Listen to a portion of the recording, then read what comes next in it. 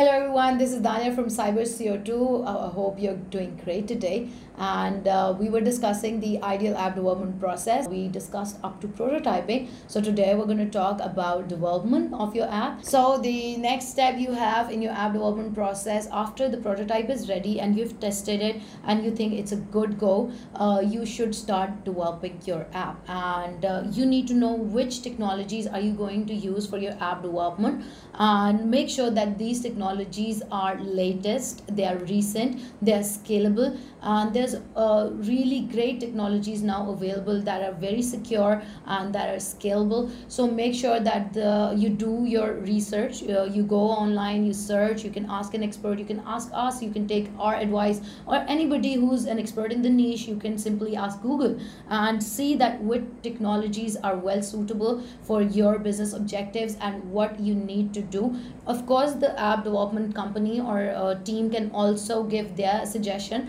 but before you take their suggestion and just go ahead and trust their verdict, you need to know on your own that which technologies are secure, futuristic, and that are efficient, fast loading and secure code. So just know that, and then you can go ahead and start the development process. Understand one thing, that development process is not quick, and there's a lot of hiccups. Don't get frustrated because so many times in the prototyping things seem fine and you think now the same thing has to be replicated on the actual language, so it shouldn't be much of a trouble, but it is much of a trouble.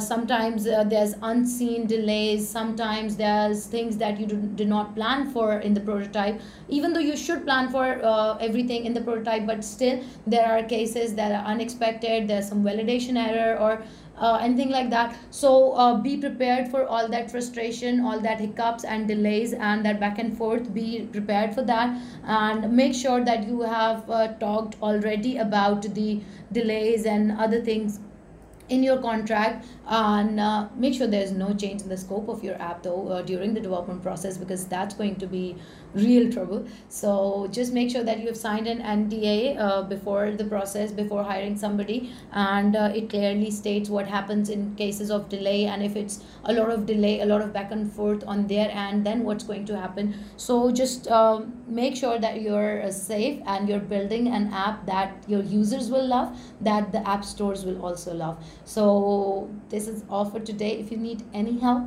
regarding mobile apps or digital marketing, or anything to do with online business or online earning or success, you can always ask us, and you can shoot us a message. We are happy to help. If you want me to create further videos around a certain topic, you can also let us know in the comments, and next we will talk about the rest of the stages. And that's all for today. If you like the video, please share it.